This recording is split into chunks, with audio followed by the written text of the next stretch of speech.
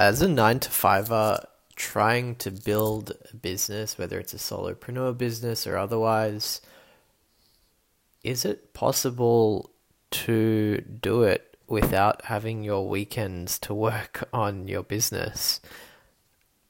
I don't know how I'd be able to do it. Today I had a public holiday off work and I wasn't even in my super productive, focused mode, to be honest, like my headspace, but I got a lot done just by proxy of not having anything to do today other than go to the gym, host a space, and work on my stuff. So, I don't know, the thought that came to my mind when I sat down to record was weekends are important.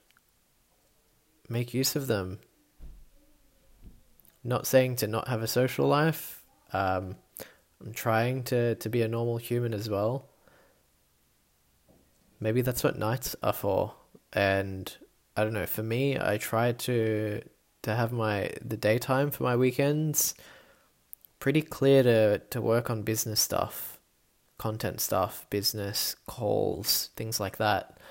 And also going to the gym, taking care of myself, restful activities, time for just nothing. Yeah, I don't see any other way. Like when you look at a calendar, there's only so much time during the nights on weeknights if you're working a 9 to 5, especially if you're commuting. Yeah, you got to eat, you got to exercise, you got to sleep. And I don't believe in putting off sleep, even though I do it sometimes. These things are just like taking up most of your day. You can get up early, and I try to do that, so I have more time in my day. But even then, you're not really giving yourself like full deep work blocks of time to just sit down and focus on something. Weekends, man. Weekends are underrated. I don't know why there aren't more platitudes about weekends. I scroll on Twitter a lot and you see a lot of stuff about a lot of stuff, but you never see any tweets about weekends.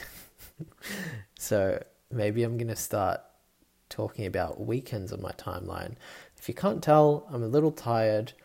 I have a very early wake up. I tend to record these at night, so you get my raw, unfiltered self. I didn't even plan what I was going to say.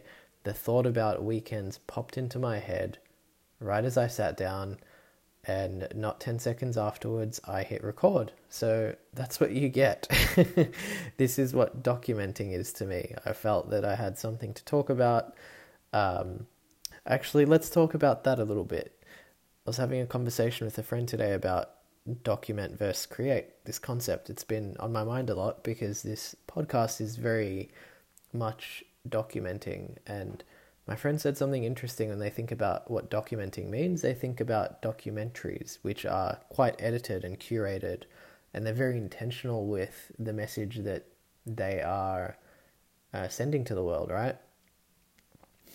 And if you think about as a solopreneur who is documenting their life, documenting their process, documenting their journey, right? That's what it is. You're documenting your journey for the intention of giving value to other people, but also just having something for yourself to look back at. Those are like the two main reasons why I'm doing this. You can't document everything. 24 hours in a day is just too much to document. So by proxy of that, you have to choose what to document, which is in part a type of creation. It's curation, right? It's saying, I want to share this and not share this. So how do you decide what to share and what not to share? And how do you decide what sides of yourself to share with people and what sides of yourself not to share? And that's a dance that has been happening in my mind. I don't have the answers for you, but I have the questions, and I think it's a good question. So maybe something for you to ponder. But anyway, with that, have a good day, night, afternoon, whatever time it is in your land of living. Peace out. Have a good one. Bye.